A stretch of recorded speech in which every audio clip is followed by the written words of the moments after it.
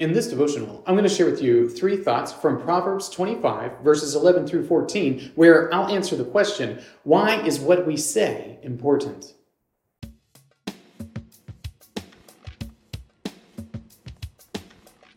Proverbs 25, verses 11 through 14 says, "A word fitly spoken is like apples of gold in a setting of silver. Like a gold ring or an ornament of gold is a wise reprover to a listening ear. Like the cold of snow in the time of harvest is a faithful messenger to those who send him. He refreshes the soul of his masters. Like the clouds and wind without rain is a man who boasts of a gift he does not give."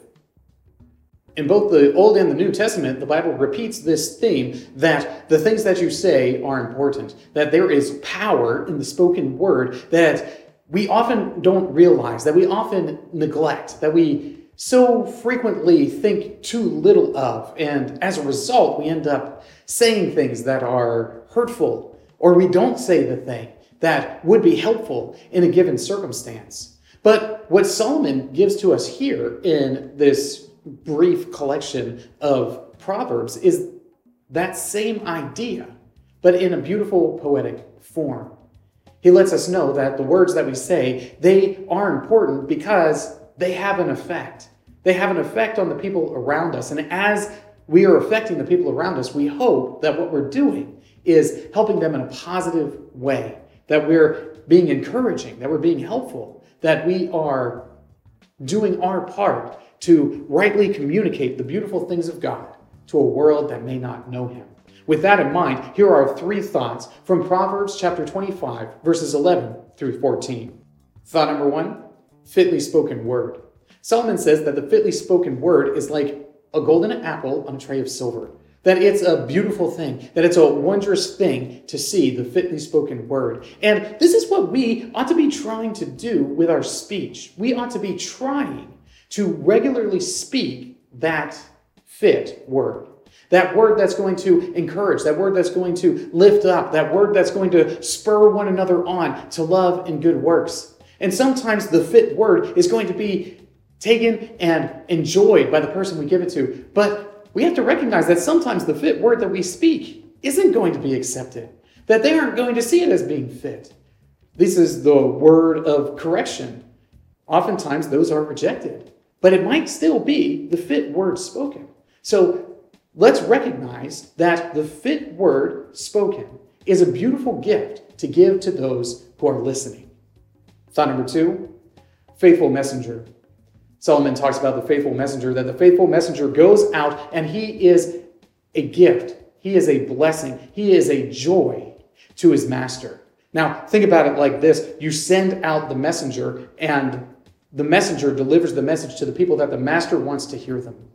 He delivers the message of hopefully good news, delivers the message of the victory, delivers the message of that which is joyous that's taking place. That's what we hope for. And when that happens, then the message that is brought to you is beautiful and wonderful. Well, guess what? As a believer, you have that faithful message. You ought to be that faithful messenger. You ought to be the one who is proclaiming, pronouncing that good thing that God has done. What is the good thing he has done? Well, he has sent his son into the world to reconcile wicked man to his glorious and holy creator. This is the message that we have been given to deliver. And as we are faithful messengers, the things that we say become ever more important because they are spiritually significant to those who are hearing it.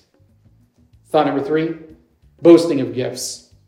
This is the one that's a little more negative, where Solomon says that the one who boasts of gifts that he doesn't give, he's like a cloud without rain. And it's that agrarian idea again, that rain is a blessing. And if you are the one who is promising gifts, but you're never delivering them, you are like that cloud that comes over that's promising rain, but the rain never falls. What a terrible thing. You don't want to be the one who is boasting of gifts that never get given. You don't want to be that cloud that's coming by promising rain, but it never falls.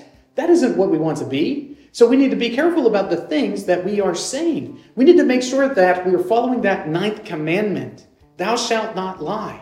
Don't lie. If you're going to give a gift, give a gift. If you're not, don't say that you will. And as we're honest and as we say things that are true, then we have a more positive impact because we recognize that which we say has an effect. It is important in the world.